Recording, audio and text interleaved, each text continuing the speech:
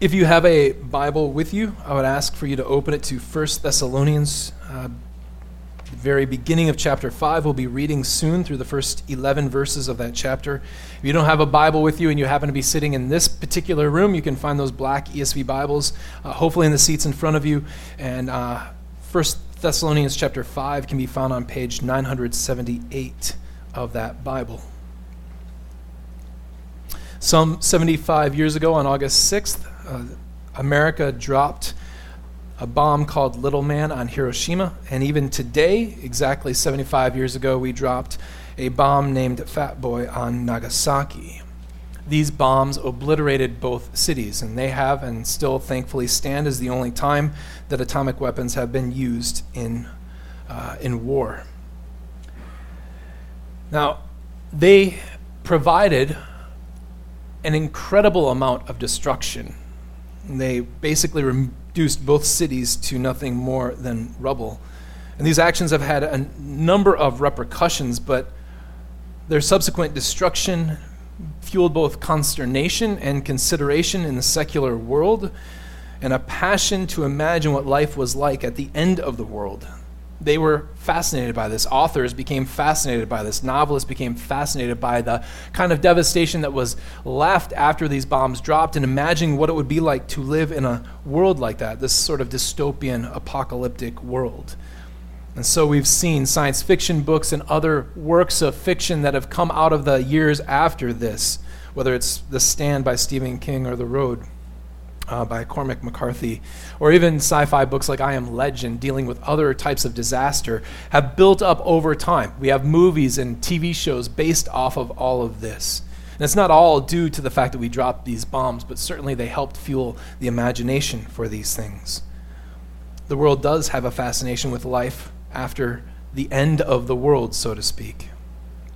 Christians, too, have a fascination with this. Our fascination doesn't revolve necessarily about how we make it after the end of the world, but what is it like when Christ returns?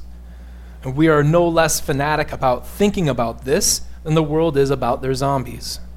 An entire cottage industry has unfortunately been produced out of people who want to predict when Christ will return to any number of period of accuracy. Especially interesting is somebody like Harold Camping, who some of you remember the name of from several years ago. Some of you remember the name of him from 1994, because in 94, he predicted the return of Christ in that year. And lo and behold, he was wrong. That didn't stop him from doing it again. He waited until 2011, and then he said, on March 21st of 2011, Jesus Christ was going to return. He was again wrong, as you may have guessed. But alas, he is not the only one to do this. The Watchtower Society of the Jehovah's Witnesses have predicted in various forms and various fashions the return of Jesus Christ in 1878, in 1881, in 1914, in 1918, in 1925, and in 1975. They're not alone. People love to talk about the return of Jesus and the apocalypse that will come with it. Now, some of this is fine. It's simply an extension of our own curiosity. We want to know how we are going to handle the apocalypse. What will it be like for people in the church? What will it be like for people outside of the church? What is it going to be like? When will it happen? Where will it happen? And these aren't necessarily bad questions to ask. But we must realize, and this is important, that we are not the first to ask these questions. These questions didn't arise with World War I or World War II or the dropping of bombs or viruses that covered the globe. They didn't start with zombie movies or anything of the like. They started 2,000 years ago when Jesus talked to his disciples about his return. We must realize that these questions have been asked before, and therefore answers have indeed been given to us. But as God has provided answers for us, those answers are not always the answers we want, but they are quite often and always they are the answers that we need. So what must we actually know, and how should we actually live to persevere until the end of the age? Let us read then from 1 Thessalonians 5 as Paul addresses these very issues. There in 1 Thessalonians, Paul writes, "Now, concerning the times and the seasons, brothers, you have no need for anything to be written to you. For you yourselves are fully aware that the day of the Lord will come like a thief in the night. While people are saying, 'There is peace and security,' then sudden destruction will come upon them as labor pains upon a pregnant woman, and they will not escape. But you are not in darkness, brothers, for that day to surprise you like a thief. For you are all children of light, children of the day. We are not of the night or of the darkness. So then let us not sleep as others do, but let us keep awake and be sober. For those who sleep, sleep at night. And those who get drunk are drunk at night.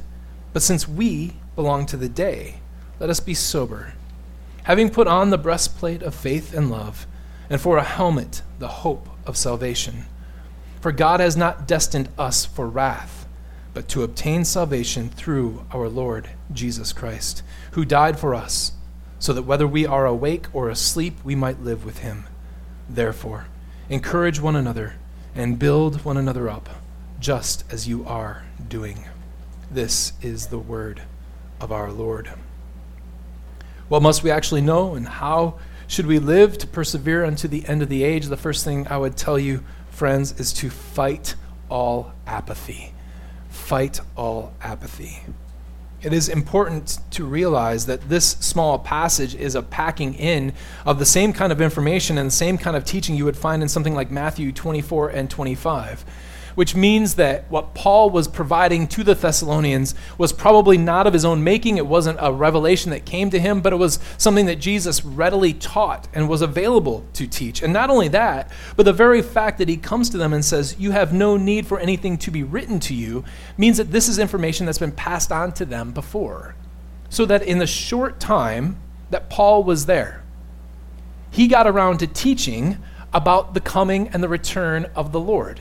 This is not something we think of as primary fodder for preaching and teaching new people, but apparently Paul did.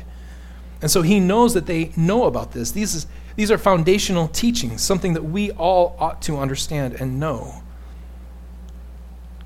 And the first thing that you get out of this is that the times and the seasons are not to be known with exactness. Paul doesn't say, well, you know that we told you the Lord was going to return in AD 99, or he was going to return 2,000 years from now, so you don't have to worry about it. That's not what he says at all. But indeed, in the whole passage, he makes it seem like the Lord's return is here and now. It's present. It's possible at any moment in time. The whole idea of pinning down a time is something of, it never occurred to Paul. And it didn't occur to Paul because the teaching of Jesus made it clear. Again, these questions had been asked before. And every time these questions of Jesus' return are brought up in the Bible, do you know what they say? They don't tell you a time. They don't tell you a season. They don't tell you an exact date. Jesus goes out of his way in Mark 13:32 to say, concerning that day or that hour, no one knows. No one knows.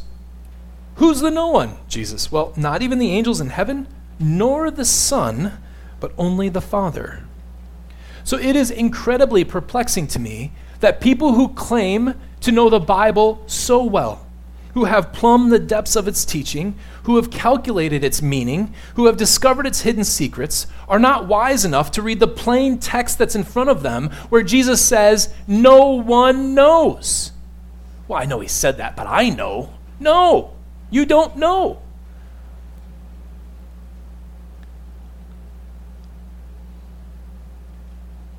Such people are never to be thought of as faithful teachers. Because they can't read the plain text, we shouldn't ever expect them to be able to read the deeper text of Scripture. We are right, therefore, to say that the Lord's return is imminent. What we mean by that is not that it's going to happen today, but it means that it could happen today. It is always at hand. We don't know when it is, so it is imminent. It's always right around the corner, no matter how far we might be from the corner. We don't know when it's going to be, so we have to act like it's now. Listen to how Psalm 2 ends, all the way back in Psalm 2. We get the same kind of idea. Kiss the Son, lest he be angry, and you perish in the way, for his wrath is quickly kindled. When it says his wrath is quickly kindled, it doesn't mean that Jesus has a short fuse. What it means is that in a blink of an eye, in a moment, his wrath is upon you. It is imminent. It is always present and at hand. Even though he is tarrying, even though he is waiting, it could be any moment. So about the times and the seasons, brother, you have no reason for anything to be written to you, but you are aware that the day of the Lord will come like a thief. The day of the Lord is not just the day that Jesus returns. It's got a much larger backstory than that. It is the day that Jesus returns, but it is a day of wrath, a day of recompense. It is a day when the Lord God will come himself and set the world to rights. He will do what his justice requires, and he will demonstrate that he is doing what his justice has said it will do. People will receive from the Lord, according to their deeds, a just payment. For those who are good, good. For those who are wicked, evil, and destruction. This is, as the church has long known, a difference between the first coming and the second coming of our Lord.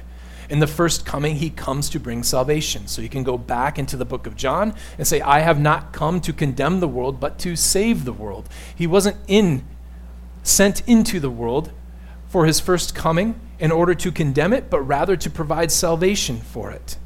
And he comes, therefore, like a lamb. Behold, John would say, the Lamb of the world who takes away its sin, the Lamb of God who takes away the sin of the world. But his second coming is not like that. His second coming is not as a lamb. His second coming is as a lion, and it is for judgment. And again, Matthew 25 is helpful here, but other passages speak of the devastation that the coming of the Lord will have in this day of the Lord. You can look this up in various passages. Joel 2 is a good one, but we'll stop in Zephaniah chapter 1, verses 14 through 17, and listen to how happy Zephaniah makes this day sound. The great day of the Lord is near and hastening fast. The sound of the day of the Lord is bitter. The mighty man cries aloud there. The day of wrath is that day, a day of distress and anguish, a day of ruin and devastation, a day of darkness and gloom, a day of clouds and thick darkness, a day of trumpet blast and battle cry against fortified cities and against lofty battlements. I will bring distress on mankind, so that they shall walk like the blind, because they have sinned against the Lord. Their blood shall be poured out like dust, and their flesh like dung. It's pretty. It's upbeat and happy. Or it's dark and dismal and upsetting. And Zephaniah wants it to be that way. The day of the Lord is not to be pictured as some sort of glorious day for the vast majority of the world. It is a coming destruction. The patience of the Lord has come to an end, and he has come to make his justice known. This day is going to come, it says, like a thief in the night. And of course, thieves come at night. Why do thieves come at night? It's when people are least prepared to deal with intruders. You're sleepy, you're groggy, you don't know what's going on. You're not walking around and able to see them. It's dark. They can get away with more. They can surprise you. You are just simply not prepared. And that's the whole point of saying that he's going to come like a thief in the night. It's honestly a very odd way to describe Jesus, because Jesus here is being described as though he's a thief, although he's not. He's not taking anything that doesn't belong to him. It's simply a comparison about the way in which we are unprepared for the coming of the Lord. Those who are outside will experience this like a thief in the night. They will be found unprepared. And this is precisely what night throughout all of this passage is symbolizing, in darkness. It is for people who live in a way that doesn't account for the coming judgment of God. Time and time again, when it talks like this, it makes it seem like these people are wholly unprepared for what's going to happen. They don't realize what's coming to them. We read in Psalm 14 that a fool says in his heart, there is no God. And oftentimes what we think is that people who say there is no God are fools. But I don't think that's quite what it means. What it means is when you live like you're a fool, you are living like you don't believe that there's a God. And this is exactly what these kind of people are like. They're living as though the day of the Lord is not coming. They're living as though they can get away with the things that they are doing. This is how most of the world seems like they will experience the day of the Lord. They will be wholly unprepared for the devastation that is coming to them. The second metaphor takes this and changes it a little bit. Here Paul talks about labor pains. We've had this pictured for us in a different way in John 16, where the disciples are going to experience something like labor pains when Jesus disappears for a while, but then it's like the joy of having that child being given back to them. As Jesus will return to them, they will have their sorrow lifted and they will be joy-filled. But here there is no mention of birth. There is no mention of the joy that comes after the sorrow. Here there is only pain and destruction. Once a woman is with child, there is one thing that is assured for her. One thing, especially in those days: pain and distress. We have every expectation now that when women go into birth and they start having labor pains, that they will pull through. It is an odd moment when a woman dies in childbirth today, but it wasn't then. They're asking for peace and security, but they won't get it. The idea of labor pains here is that it is inescapable and unavoidable. That once a woman finds out that she is pregnant, there is no epidural for her then. There is only guaranteed for her not joy at the birth of her child, not joy that she went through it. Only promised to her is pain and distress. And that is exactly what is happening to these people, because they are unaware of the return of the Lord, because they don't take into account of it. Not only will they be unprepared, but they cannot escape the devastation and the destruction that is to come. Now, it's interesting, if Paul says that they don't have any need to be told of these things, why he is going on about telling them these things. He says, you don't need me to talk to you about this, but here, let me talk to you about this for a second anyway. There's a good reason for this. Friends, we need warnings like this. Most of us don't live in light of the future. If we live in light of the future, it's because we're putting away money or we're thinking about our careers. We don't live honestly in light of the fact that the judge is standing at the door. When was the last time you did something and you honestly thought to yourself, Jesus will judge me for what I'm about to do, good or bad? When was the last time that you had those kinds of thoughts run through your head? Yeah, we long for peace and security, but rarely do we live in light of the fact that Jesus is going to come and live in such a way that we are prepared for it. It's easy to become apathetic. It's easy to go through day after day after day, realizing that each day, one after the next, is the same, and to lose sight of the fact that Jesus can return at any moment, and to stop caring about his return at any moment. Sometimes we think all we need is for Jesus' name to pass our lips every so often and we'll be fine, or that our good works, our good looks, our good nature will get us by. We are so terribly light and breezy when it comes to this day, but Paul cannot have the Thessalonians be like that. So he warns them, it is not a day to be taken lightly. Amos 5:18-20 points directly at the problem of this apathy. These people who are Jews in Amos's day think that they, because they're Jews, are going to pass through the day of the Lord without any sort of trouble. They are expecting the day of the Lord. They want the day of the Lord to come because they think we're okay, we are God's people. And Amos says this, "Woe to you who desire the day of the Lord." Why would you have the day of the Lord? It's darkness and not light, as if a man fled from a lion and a bear met him, or went into the house and leaned his hand against the wall and a serpent bit him. Is not the day of the Lord darkness and not light and gloom with no brightness in it? That is, these people thought the day of the Lord was good for them, and Amos is warning them, no, your complacency and your sin makes it a day of evil for you. It is tough, friends, to not be apathetic about it. 2 Peter warns us as well that even at the end, middle to end of the first century, that people were already clamoring about the return of the Lord. Incredibly important is this passage because we stand 2,000 years almost after that. And Peter says, they will say, these scoffers in the last day will say, where is the promise of his coming?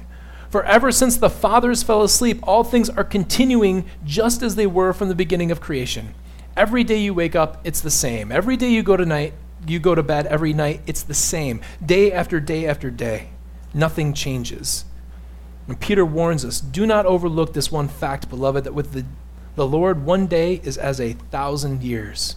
What a beautiful help that passage is for us. 2,000 years have passed. It seems like such a long time. What is God waiting for? Why hasn't he come back? And it makes us kind of stagger to think that maybe we got it wrong. Peter says it's like a day to the Lord. It's not even 48 hours later for him. 1,000 years is as one day. The Lord is not slow to fulfill his promise, as some count slowness, but is patient toward you, not wishing that any should perish, but that all should reach repentance. Friends, our apathy comes easy to us, so we need to be warned to not be apathetic about the coming of the Lord. We need to act and always live as though he is coming and soon to come. You can fight this then, secondly, by knowing your identity. Friends, know your identity. In verses 4 and 5, we read this: "But you are not in darkness, brothers, for that day to surprise you like a thief." That brothers there should be brothers and sisters. All these brothers should be brothers and sisters.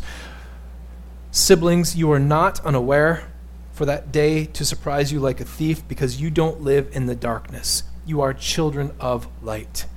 If darkness was living in such a way that you don't account for the judgment of the Lord, then being in the light means that you do live in a way that accounts for the judgment of the Lord.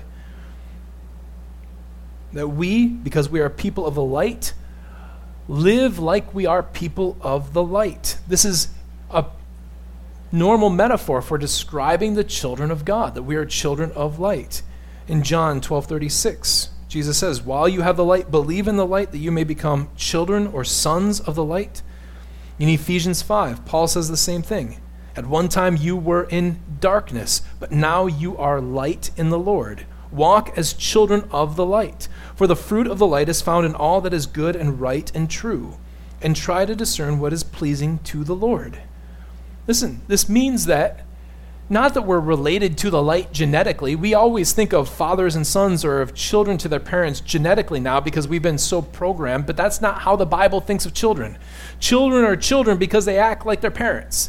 They don't move far from the characteristic of their parents. So Jesus is ultimately the Son of God, even within the Trinity, not because he has his father's genes. God doesn't have genes.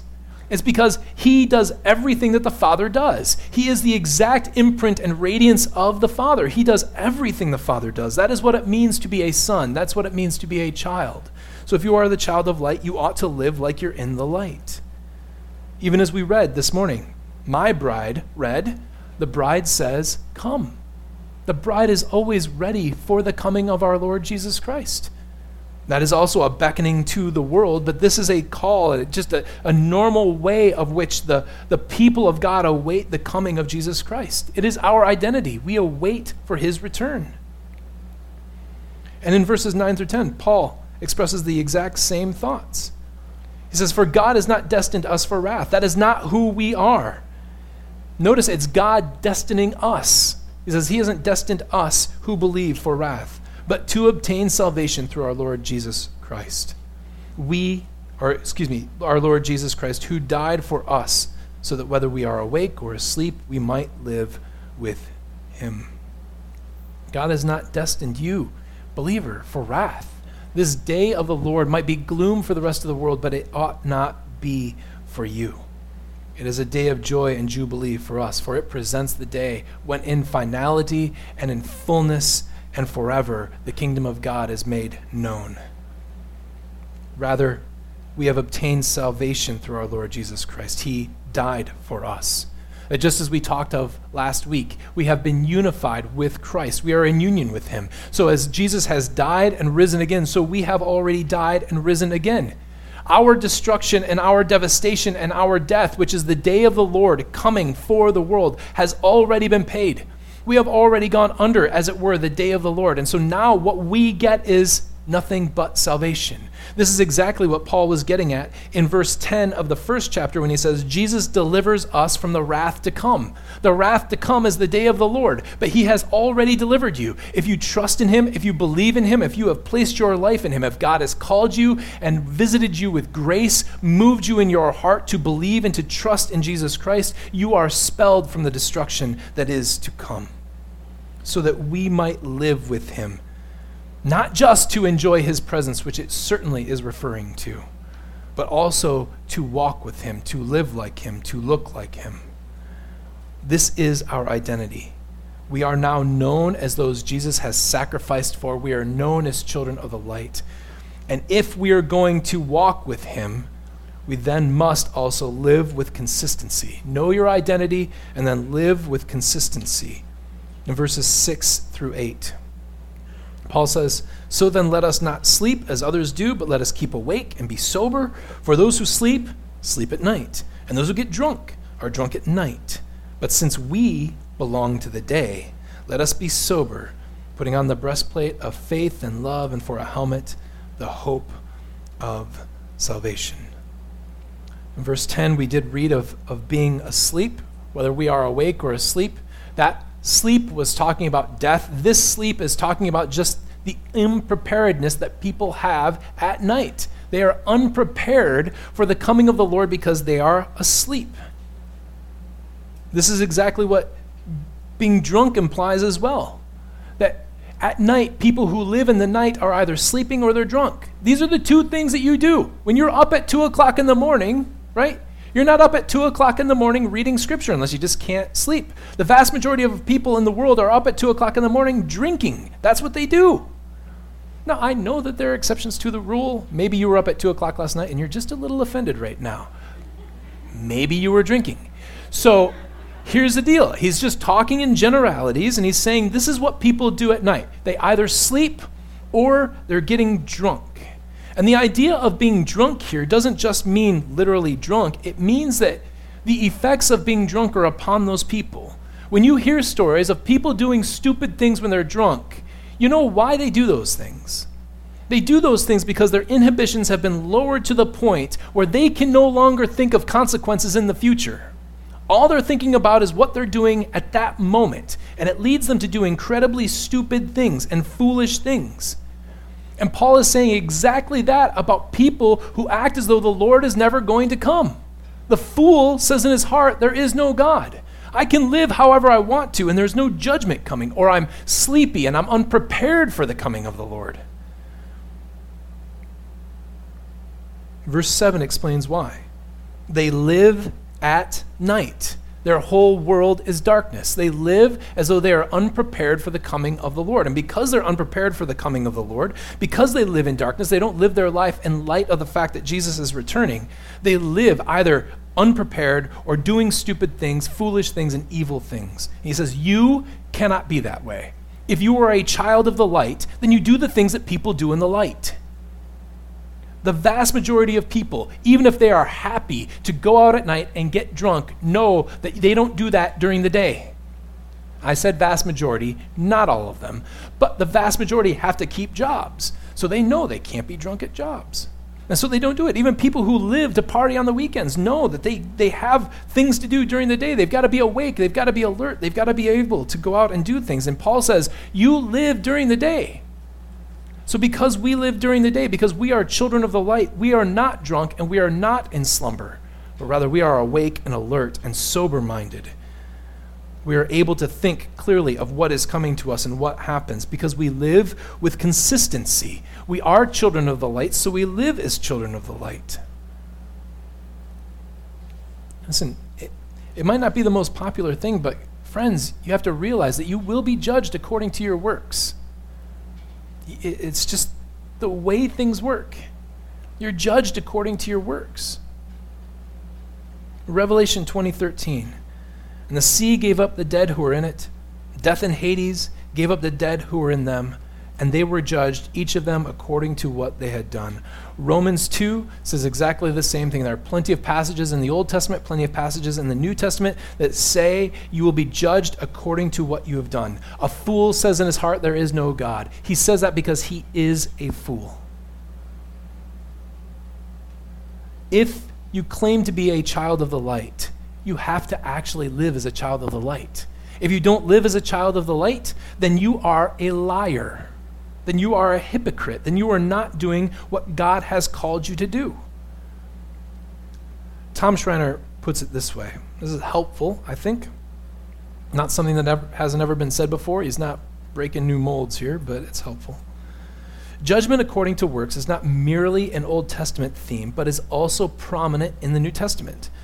Those who are in the Lamb's Book of Life have performed works warranting inclusion, while those who are punished are those who have pursued and practiced evil.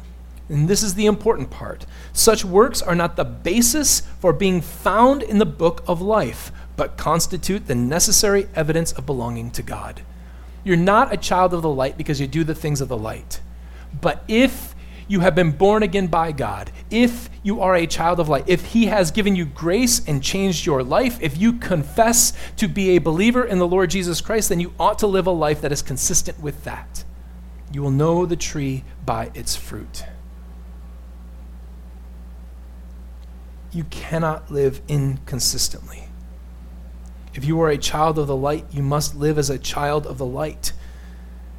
To not walk as a child of the light is to not be a child of the light. If you believe in Jesus, you must live like he is indeed going to return. How do we then prepare? How do we live constantly and consistently with our identity? Well, we have the right clothes, which is an odd way of putting it. This is the way that the Bible seems to put it. Revelation 16:15. Listen to how these words sort of key into exactly what Paul is talking about here. Behold, Jesus says, I am coming like a thief. Blessed is the one who stays awake, keeping his garments on, that he may not go about naked and seen exposed. That is, he is sitting there at home, even in the middle of the night, prepared and ready to go. The clothes don't just mean that we're staying up all night, but rather we are given over to the fact that we expect our Lord to return at any point in time. We have, as it were, our oil lamps lit and filled with all of the fuel that they're going to need to wait out the night. We expect that he will return. And while Paul switches the metaphor, it's not robes of righteousness that we are going to wear, but it's armor that befits an army. He goes into more detail about this armament in Ephesians 6, but we are to remember that last time when Jesus returned, he returned as one who conquers. He returned with the call of command. He returned as an archangel, trumpeted a loud voice, and the trumpet of God sounded next to him. He calls himself the Lamb of God when he comes the first time, but again, he is the Lion who returns. And here we are dressed in battle armament. We are dressed like an army. But his army is not like the world, but instead it is dressed in faith and hope and love, this famous triad of Christian behavior in Paul's idea. And Paul writes of this often, that we are to put on faith and love, faith that we believe God's word and do our best to live by it, that knowing that we might fail, nevertheless, we strive to do what God commands us to do because we believe in the word of God. We entrust our futures to the fact that everything we read in this book is true, and that we have no other salvation except that Jesus Christ has died for our sins and has given us forgiveness. That is what faith and what trust look like. You have to trust that what God is saying is true. If Jesus Christ is not going to return, if God is not going to judge the world, then you ought to eat, drink, and be merry, for tomorrow you die and there's nothing else. But for those who entrust themselves to the word, who truly believe, they listen to the word and they live by it. Secondly, there's love. Jesus died and we love him. We demonstrate our love for him, not just by singing praises to him, which is true and good, but by heeding his call and by doing his commands. And we love one another, not primarily focused on ourselves anymore, but acting in such a way that we bring the good news of the gospel to others when they fall, that we bear one another's burdens, that we weep with those who weep, we rejoice with those who rejoice. We seek to restore them to the Lord. And lastly, we have hope. This great day of gloom for the world, we expect with every expectation to be our day of rejoicing. When Jesus returns to judge the world, we know that we will be safe because we're found in him. Because we have not just lived a life where we have said that we believe, but we've demonstrated our belief. Not just by doing what he commands, but by repenting when we don't. And in trusting that Jesus is compassionate and kind to forgive us. So we have hope, not a loose, flimsy hope, but a certain hope in the future that cannot be shaken. We live like he is returning, and we seek his glory. But that joy is not just for us. Lastly, we also encourage the community.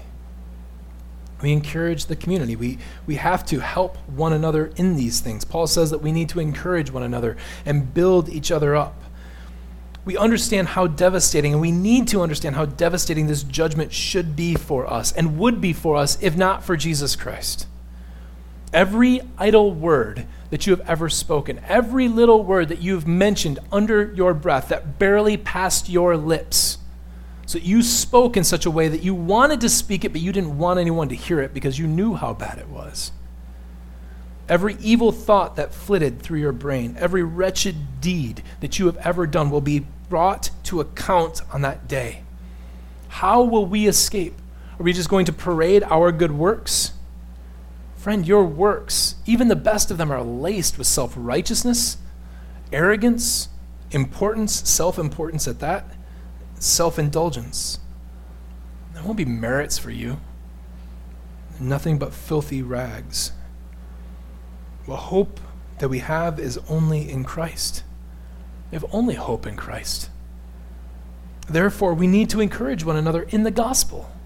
Because once we realize the great destruction that awaits our sin, we need to know of the one and continually be brought back to the one who will deliver us from our sin. So we need to encourage one another in the gospel.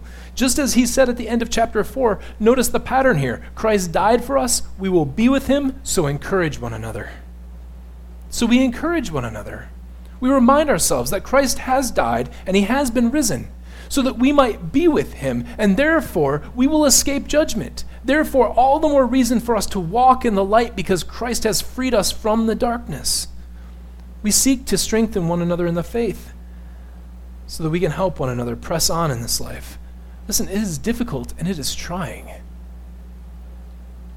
And our world vies for our attention, our devotion, and it discourages us strongly from entrusting ourselves fully to the Lord.